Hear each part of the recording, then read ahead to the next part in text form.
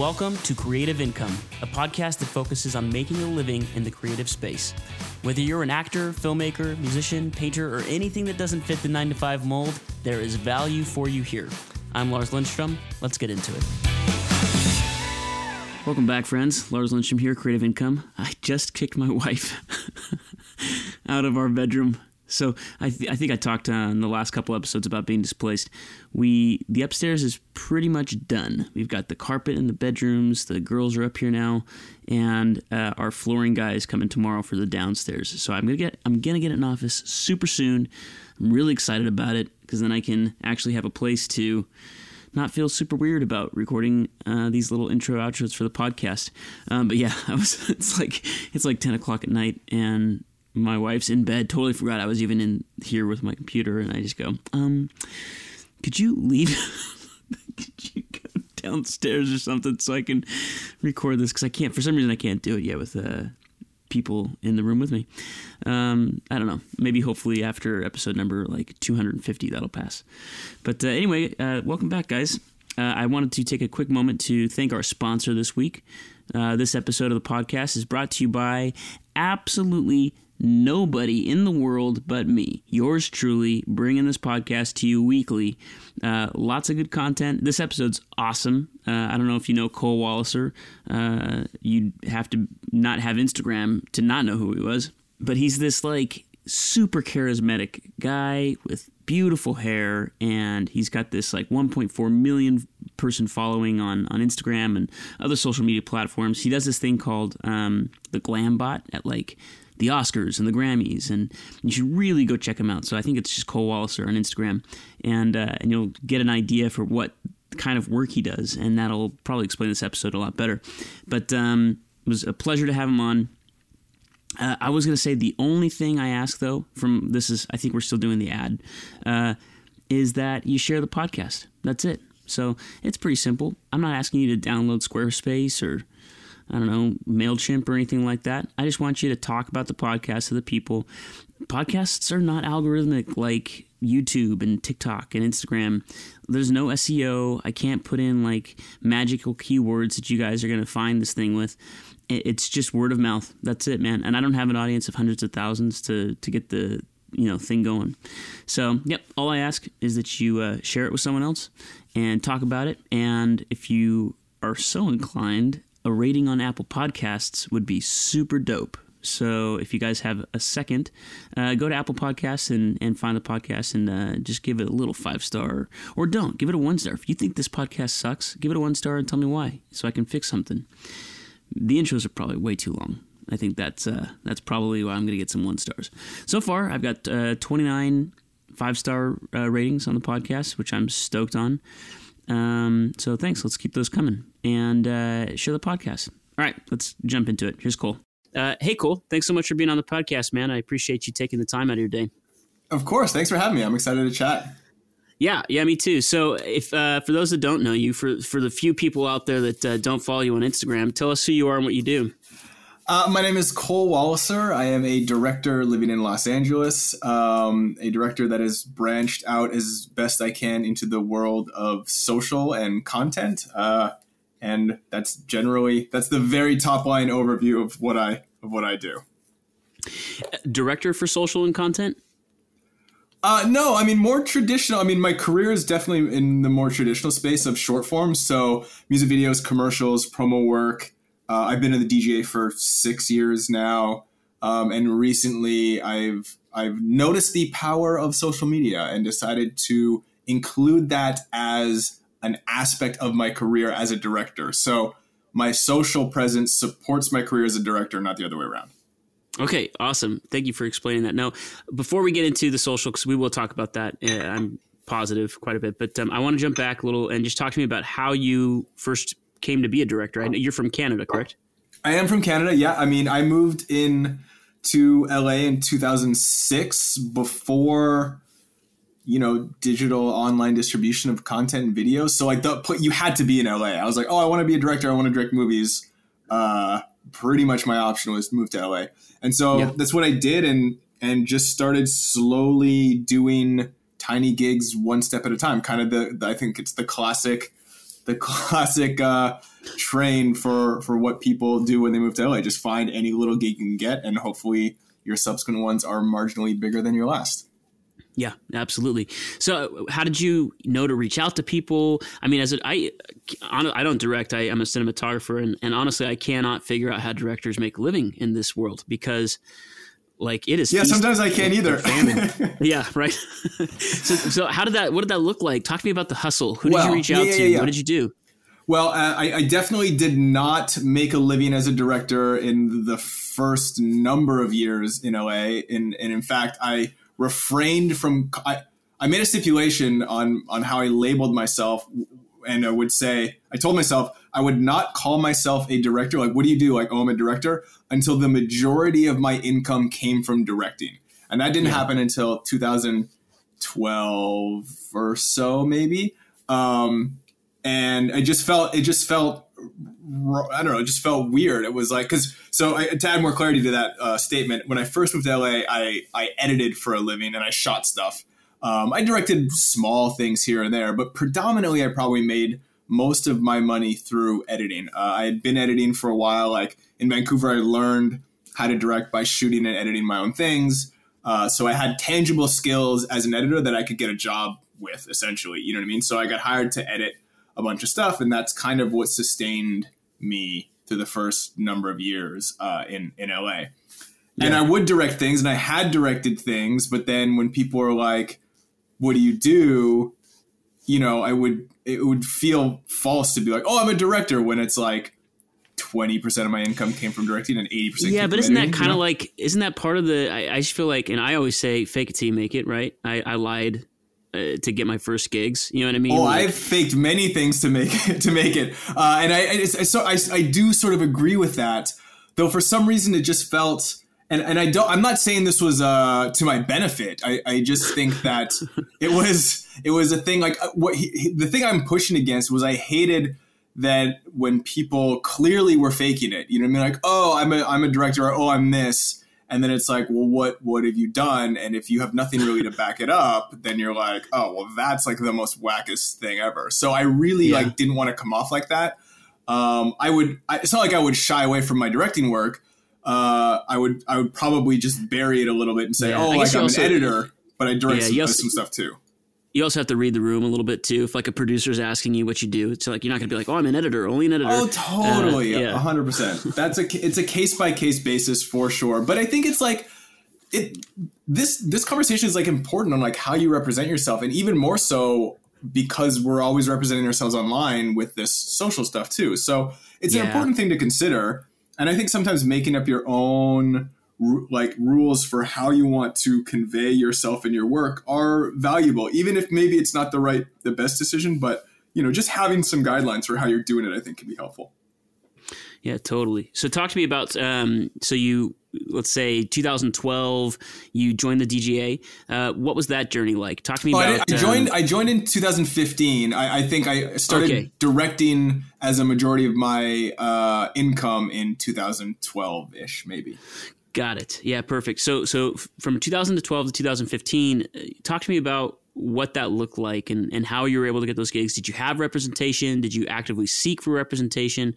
Talk to us about some of like those things that are milestones as a film director, but people don't really know how to achieve it. Yeah, I also sort of never really, I mean, I always wanted representation, but I told myself, I was like, if I go pounding down doors, now this is, again, I don't necessarily think that this is the best approach. This is just the approach that I did. I always felt that like if I was pounding down doors for representation, they wouldn't really be like as jazzed or excited about me. You know what I mean? Like I always felt that the way representation works, it's like if you make something of value that people want to be a part of, reps will be knocking on your door. You know what I mean? Mm-hmm. And so I always felt that I was like, well, if reps aren't knocking on my door, then, you know, me knocking on their door going, hey, you want to rep me? Hey, you want to rep me? Isn't gonna build a super successful relationship. I did do that. I did knock on some people's doors and I was repped, like just sort of like not like chasing down, but kind of like putting feelers out, not like pounding the pavement like, oh, I'm going to get a rep. Just always kind of being like, hey, like I'm here, I'm around. And I had signed with a variety of companies throughout my entire career. And most of the time, they haven't really done much. Like my career has always just been based on my own personal relationships and my own clientele that I've developed over the years.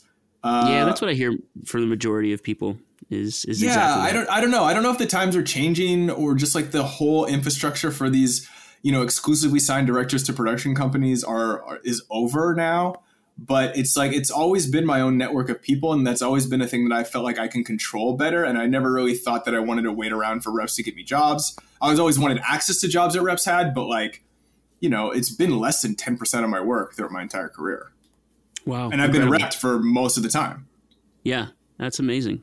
So how did you know then, if you're doing a lot of this on your own, you're hustling, you're meeting people on your own, how did you know what to charge? Did they basically come to you and say, hey, we've got $3,000 a day? Or talk to me about how you were able to price yourself and scale.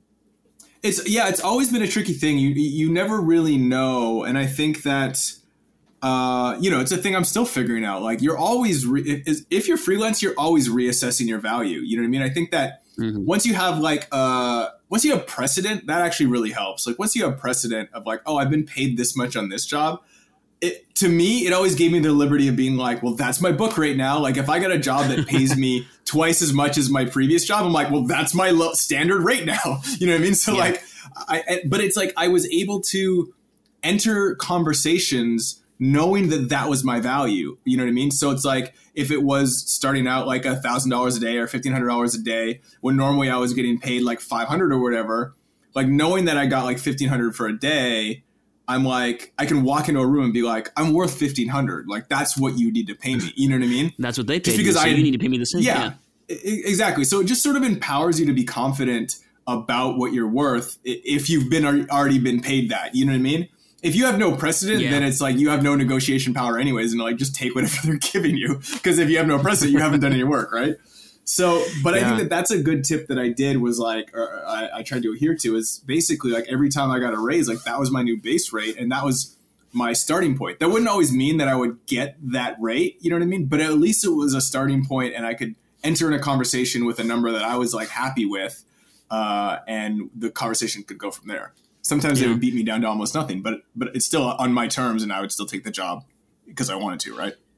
Right. So you had mentioned before you moved down to Los Angeles that you wanted to come down and shoot or direct feature films. Have you directed features?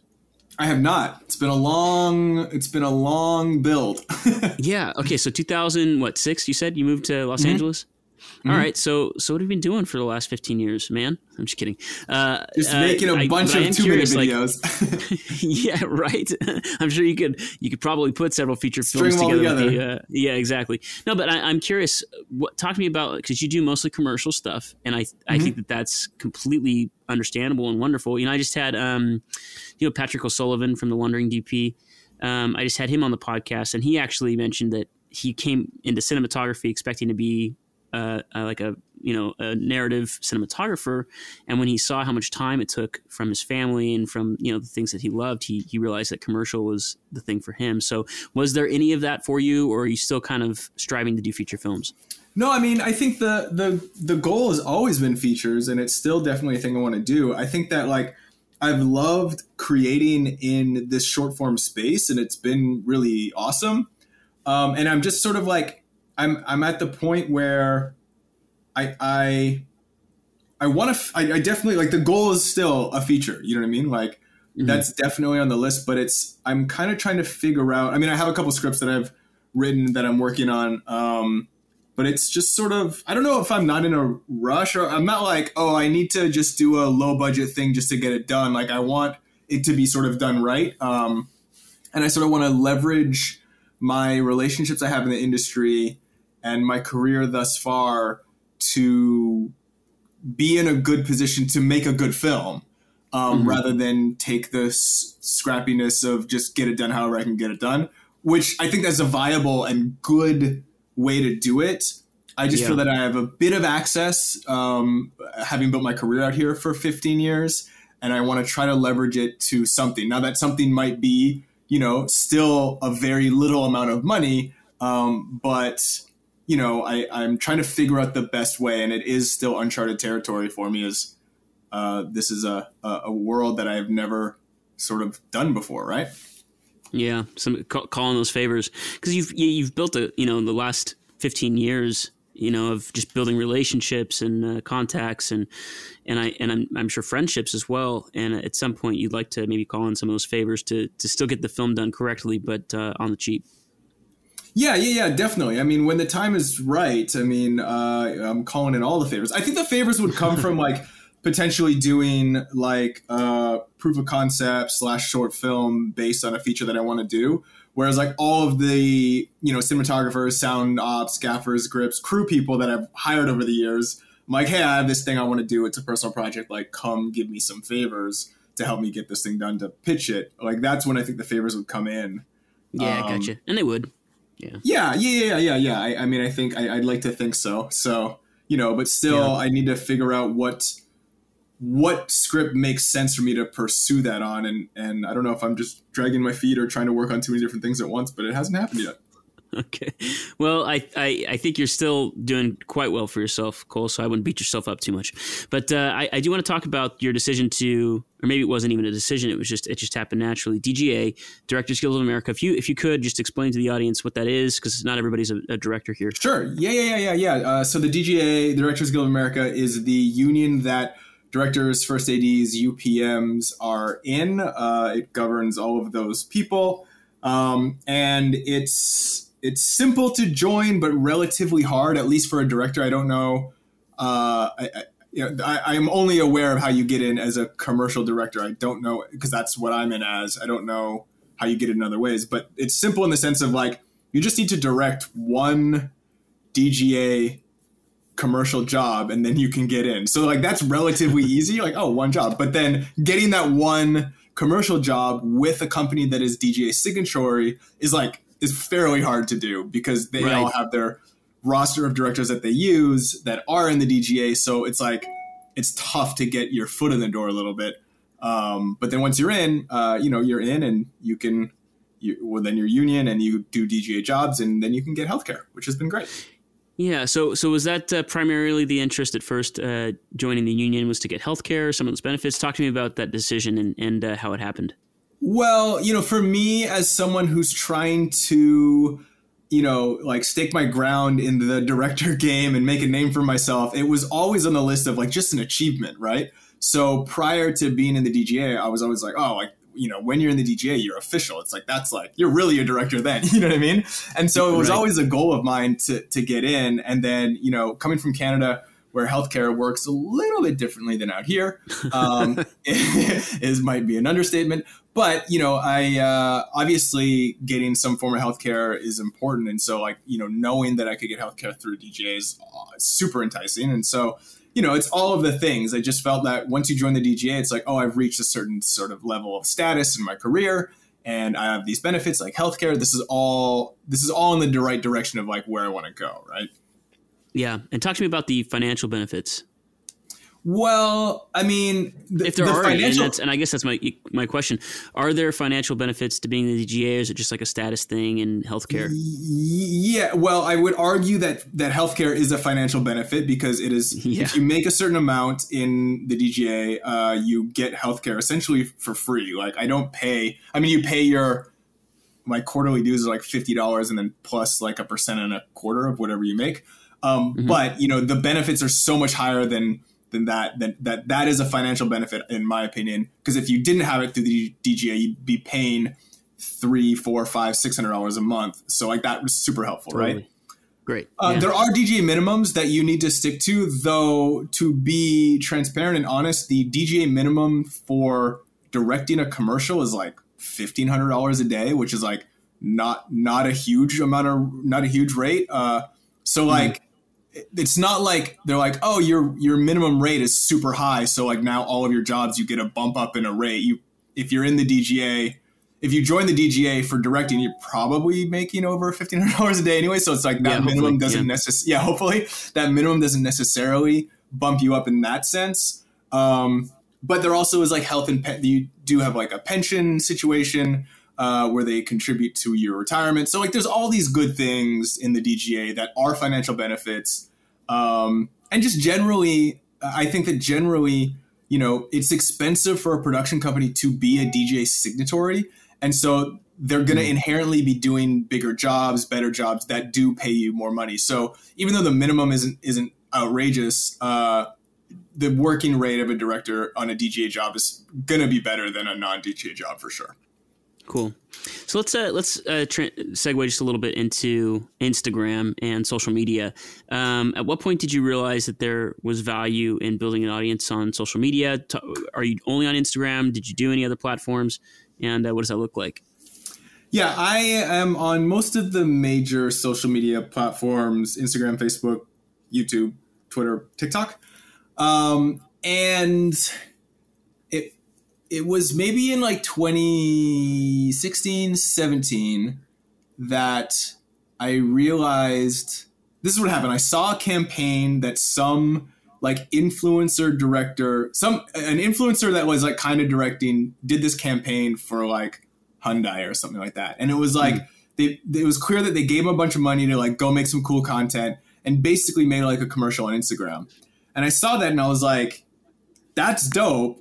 I would do that job. Like they hired this kid because he's like, you know, he has a following and like makes cool travel videos.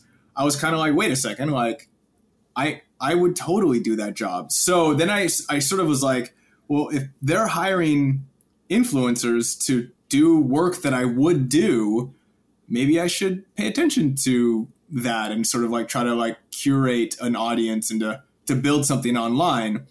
But it wasn't until 2017 that I started to look into the future on what the world of media and social media was going to be. And it was very clear to me that we are only moving more in that direction. We're only moving more online, more digital, more social media. And I was kind of like, okay, in 2017, you know, I'd been in the DJ for a few years. I had my career as a director. I've done a bunch of cool music videos and short content things or whatever.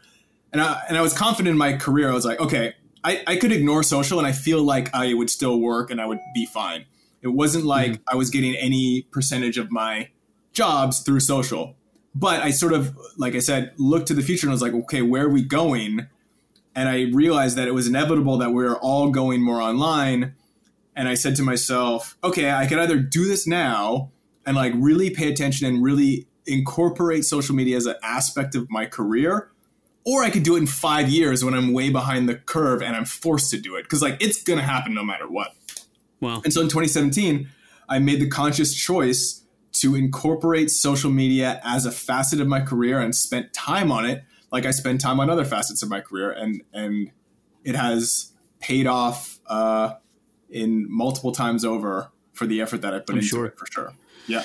Yeah. So how did you build that audience? I mean, what kind of content were you putting out there? How did you know at first how to get people's attention? It was unclear, and I still think it still is a little unclear. I mean, I got lucky with this thing that I direct called the Glambot, which is inherently like the perfect short form viral video content. But I should say that like it took me a couple years to figure it out because I started directing the Glambot in 2016, but it wasn't until 2018, 2019 that I understood how to make content to capitalize on that job. Like I was doing the Glambot for 2 or 3 years before I figured out how to make it be cool social content. And then I started doing it, you know? Yeah, let's break that down a little bit then. So who was Glambot's idea originally? Glambot came from E Network. So E Entertainment, they do this Live from the Red Carpet show with E. And I think they had done like a 360 camera for a couple years where it was kind of like bullet time. So they had talent do cool jumps and this and that on the red carpet. And then the Cinebolt came out in like 2013 and mostly used for like tabletop food commercials. And for those that don't know, that's just like a robotic arm that moves incredibly fast. It's a high-speed robotic arm. Yeah. And then usually people put up for like, you know, tabletop stuff or food commercials, people put a Phantom on it. And then so someone at E had the idea of putting the Phantom on the Bolt for like red carpet beauty shots. They did a bunch of tests. And then they hired a director. They hired someone else for the first 2 events, and then they hired me, and I've been doing it ever since. So it wasn't my idea. Right, which I think is really fascinating, and I actually love that it wasn't your idea. I mean, it's whatever, but what I love is that you figured out a way to take something that someone had hired you for, right? And it could maybe your day rate, was like a few $1,000 a day or something like that. But what you were able to do was figure out a way to put the content onto those social platforms and build an audience that way. So talk to me about how that came about, because you said you were doing it for 2 years before you were really able to go, oh, I have an idea. Let's build my own audience here. So talk to me about that. Yeah. So, the first couple years I was doing it, and I would like post the finished Glambots on my social and be like, oh, I directed this thing, with the Stranger Things kid or the Stranger Things kids and whoever else I was directing back then. And I was like, I always felt it was cool, but like, it wasn't really getting much attention, like mostly because E was putting out the same clips, and like, they had all the stuff on their feed. And so like, I'm just in some sense reposting their same content. There was no draw really. Like, it made people aware of that I was the guy doing it, but like, no, I didn't get any extra attention on my social because I'm like making the same content. Right. Yeah. At one point, so I kept thinking like, this is a really cool job. Like, I'm directing all these different big celebrities, like these A-listers, like I'm shooting like 20 or 30 in a day. I have all this cool content. And I was like, nobody really cares. You know what I mean? Like, it's not really doing anything for my career, right? Yeah. I was like, I always felt it was cool, but I was like, I don't know, like the awareness isn't really there for what I'm doing, right? And then so at one point, it might have been at the Oscars in 2018, and Jackie Chan came up, and like I've been a huge Jackie Chan fan forever. And so there's a bunch of people that work on the Glambot. We have one producer that's sort of with me at all times. And so I handed her my phone. I was like, hey, can you get a couple of pictures? Or like, maybe I'm going to ask Jackie for a picture. Can you just like be ready? Because I'm a big fan of his or whatever. So she ended up taking a bunch of BTS stills. I didn't have enough guts to ask him for a photo, but she ended up taking a bunch of BTS stills. And I think she did a BTS video just filming the process a little bit of like behind the scenes that went on, right? Yeah. I think I ended up handing her the phone a couple times for some of the bigger celebrities because I was like, oh, these is so cool. Maybe it was my first Oscars, and I was like, oh, this is so awesome. Like, I need to document this for my own. Yeah, super casual, right? Just first Oscars. Yeah. Oh, it was my first Oscars. Yeah, look at that. Yeah, totally. But I think I handed her the phone a couple times. And then I was coming home and I was like going to go post the normal Glambots that I post. And I was going through my phone and I was like, oh, I have all these cool behind the scenes photos of like me and Jackie Chan. And I was like, and I have this behind the scenes video of the Glambot. Now, if you don't know, so the Glambot, it shoots, we shoot 1,000 frames per second.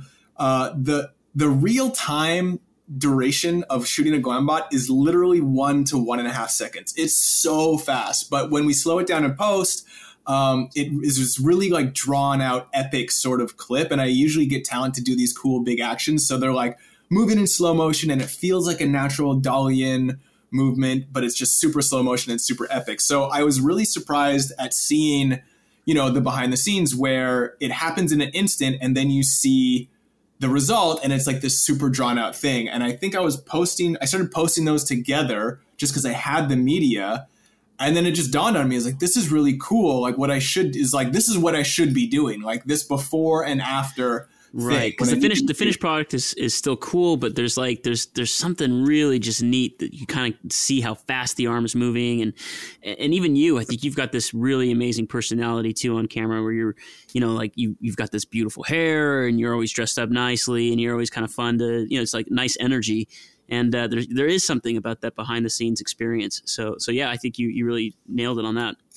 Yeah. I think you're totally right. And it surprised me because I always thought it was so much more just the process of it all and seeing the talent. But I mean, a lot of people sort of touch on what you just mentioned is like this personality-ness to it where I'm interacting with these celebrities in a really fun, kind of manner. and that's a draw. So I think there's a lot of little aspects, but essentially I started filming behind the scenes and then making just that, the BTS moment of me directing and then the final product. And that bit of content was the thing that really just launched my career to the next level. Because they, for whatever reason, they're super viral and people watch them until the very end because you have to see the result. And my socials pretty much exploded after that. Yeah, well, they're fun. They're fun. I mean, every time you're posting them now, still, it's like we're in lockdown and you're doing these reposts, and I watch them, every single one of them. I'm like, oh, the Natalie Portman or the Stranger Things kids or Katy Perry. Like, it's fun for me, just to see like that interaction behind the scenes, and then to see the final product after this 1.5 second, arm goes flying, 100 miles an hour towards them. It's really cool to see. So I think you're it's clearly incredible content for you. How have you been able to, for lack of a better word, monetize that experience or that audience? Yeah, I mean, in a variety of like indirect ways. So there's no monetization on the Glambot videos themselves. Right. I technically only own half of them. E owns the final Glambot, and probably in my contract they probably own. Actually, who knows what they own. But I film the behind the scenes myself. Yeah, I film the behind the scenes myself with my own cameras, but. So I own that footage physically for sure, at least. Great. Wonderful. But yeah. But what it really has done is just like, it just has helped build my audience, and it has helped create a awareness of who I am as a director for a lot more jobs. So in 2019, I got hired. I did like a Glambot world tour in 2019. So I had started posting BTS like late 2018 and all 2019. And then at the end of the 2019, the Cairo International Film Festival reached out to me because they wanted to do a Glambot for their essentially the like Egyptian Oscars, essentially. So I flew there and I directed that. I ended up going to Thailand with a friend of mine for a little vacation after. Then straight from Thailand, I flew to New York and I directed 2 commercials for NBC using the same Glambot technology for the Today Show. So all the Today Show hosts, we did like a Christmas one and a New Year's one.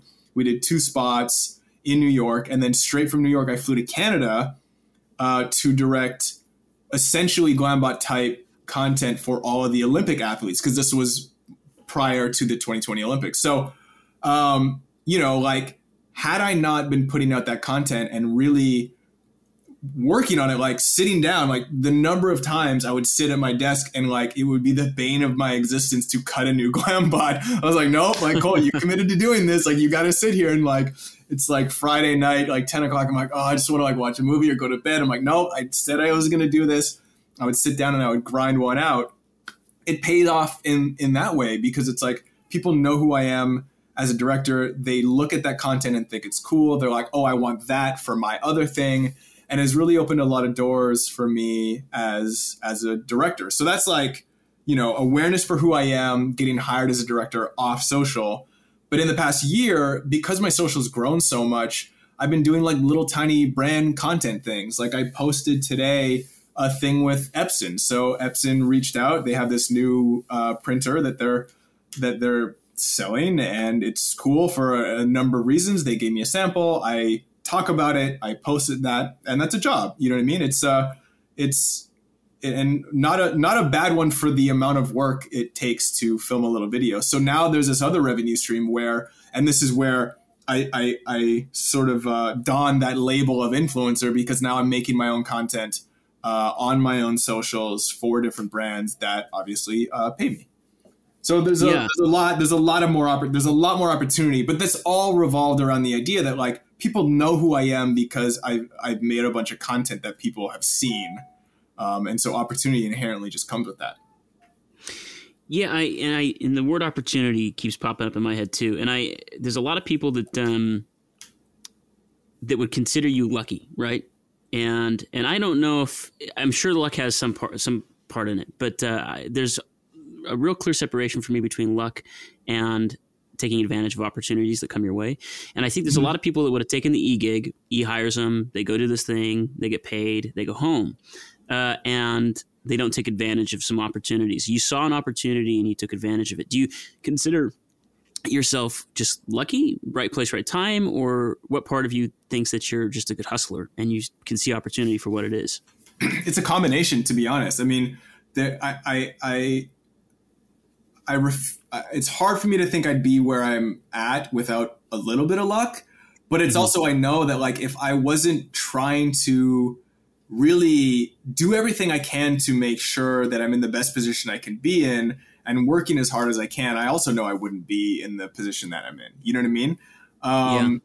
And so it really is a combination of both of them. But I think that a large part of it, is looking to the future, like knowing I want to get to a place. Like I made goals with social. I was like, oh, okay, I want, if I, it sounds corny, but I'll give you an example of like how this worked out for me. So I set, I'll set goals around the new year, just kind of for funsies, but kind of because it helps you keep on track. And I've had social goals. So I was like, okay, I want X amount of followers. I think the first time I set out to do the Glambots, I had maybe 30,000 on Instagram. And I was like, okay, I want to get to 100,000, which seemed impossible. Like it was like that seems just absolutely insane because it took me years to get to 30,000. And so I was doing the Grammys that year. And so I just decided to like start doing this behind the scenes content for the Glambot. And for whatever reason, it was like super stressful that day. Like stuff was going wrong and like XYZ was happening. I was late.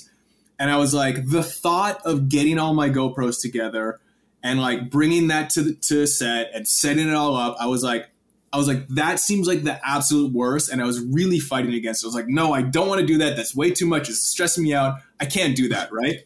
I had to put myself in check. I was like, no, Cole. I was like, you said to yourself that you're going to focus on social. It's going to be a part of your career. So suck it up, get all those cameras together and like go do the thing that you said you were going to do. And I put myself in check and I was like, I had to talk myself into it. I was like, okay, all right. Like you said it. So grab it.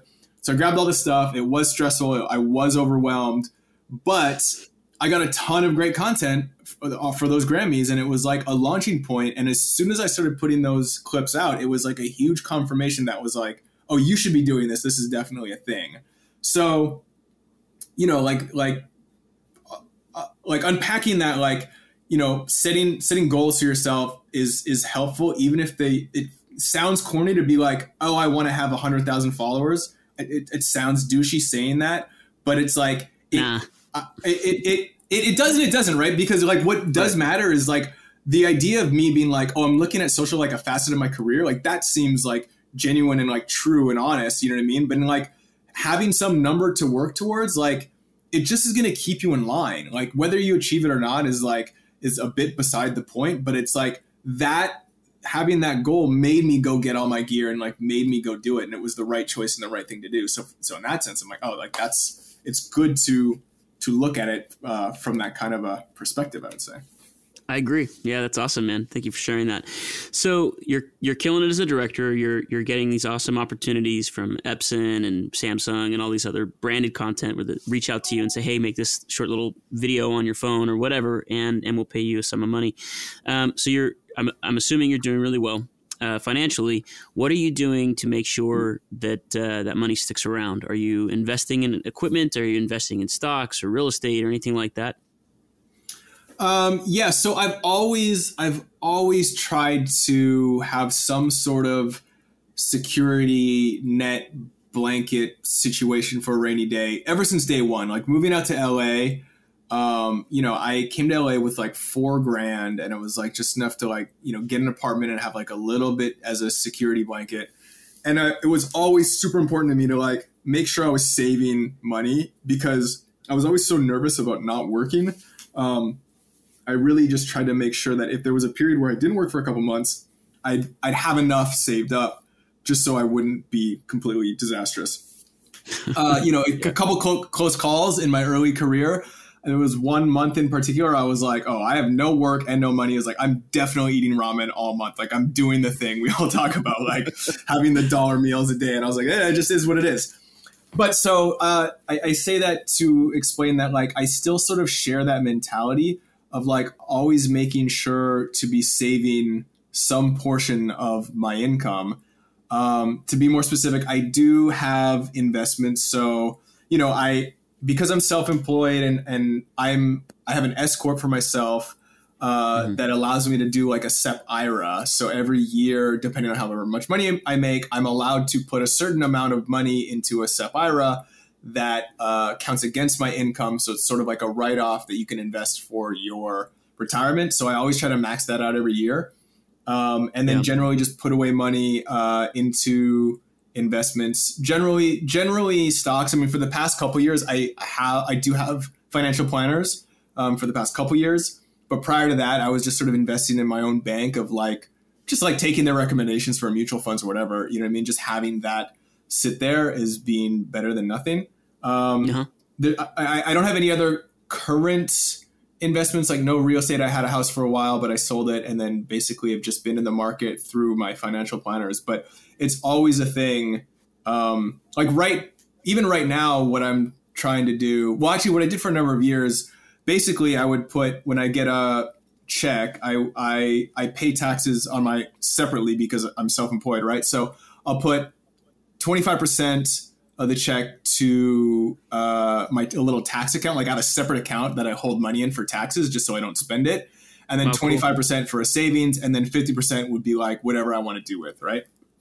Yeah. And that was kind of like, and I still sort of generally kind of do that. 25% savings rate though is really incredible. And not excluding taxes too, I think is really important to throw in there.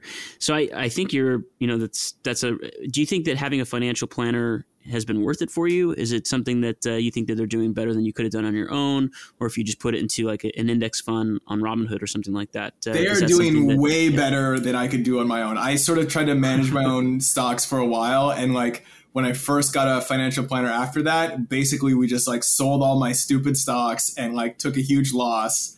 And he was like, that's your tuition for learning what you should not do. And I was like, all right, but it's been hugely beneficial, not only because I feel like they are performing far better than I could. They live and breathe it, but it's also zero stress on my part. You know what I mean?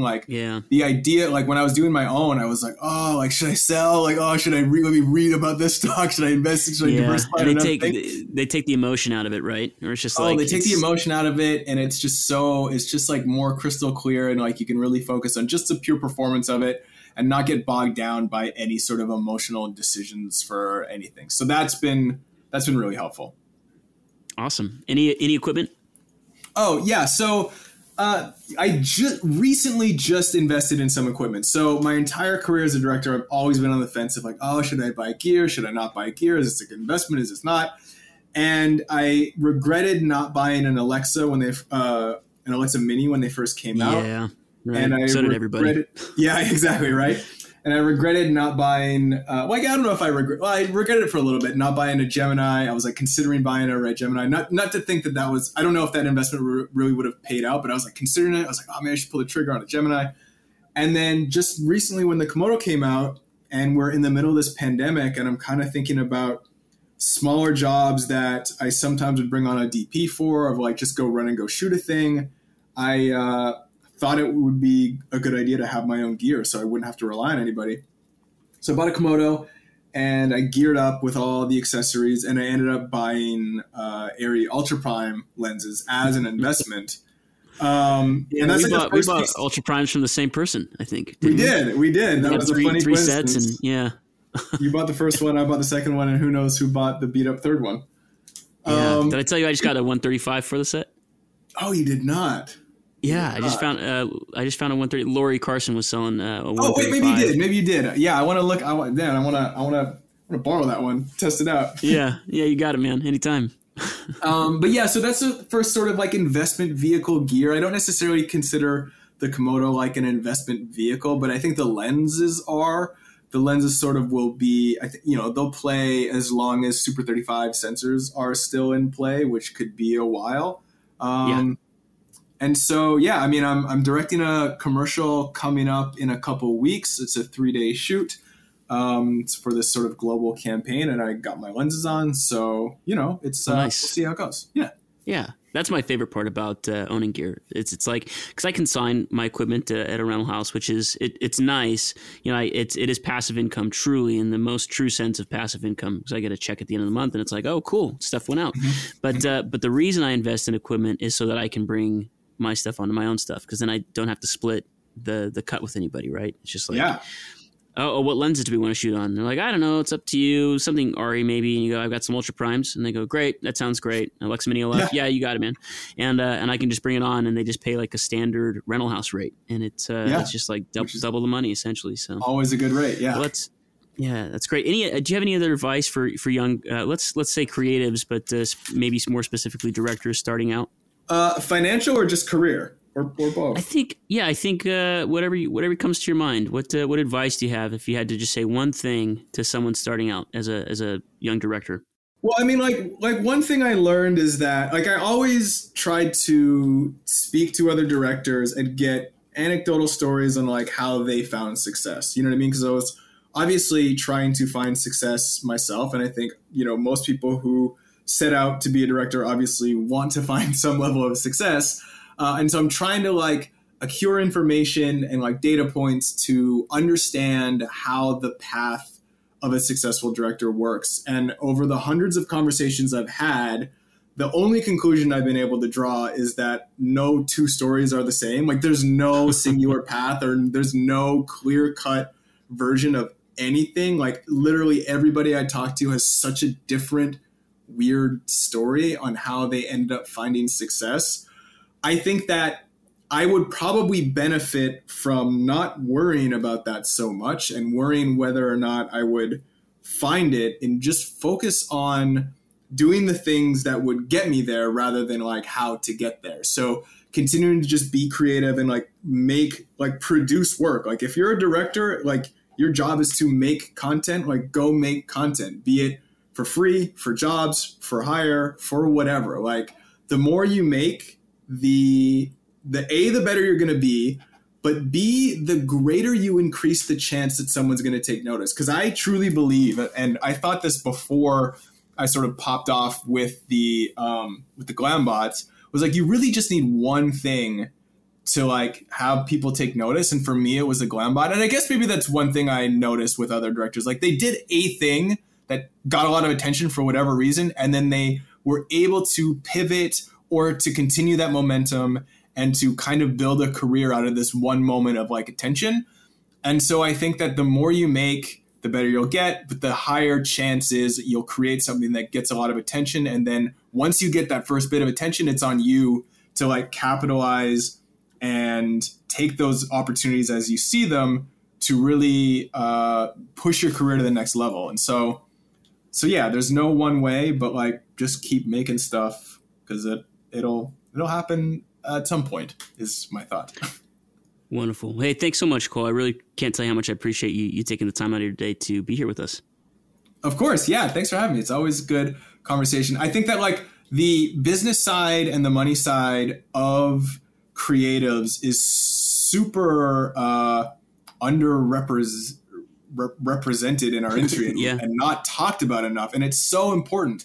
I feel like one thing I noticed when I was like starting my career and like figuring out like how to approach it, I would notice that there would be a ton of people that were, in my consideration, mediocrely talented, but like very successful. And you could tell that they were like super on their business. They were always moving and shaking and talking to people and networking and connecting this person and that person or whatever. Yeah. But I was always like, they're not that good at what they do, but they work all the time.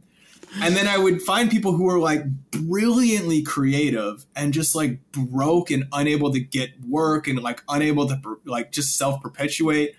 And I was always like, why are these, like, they're so talented. Like, why can't they get it together?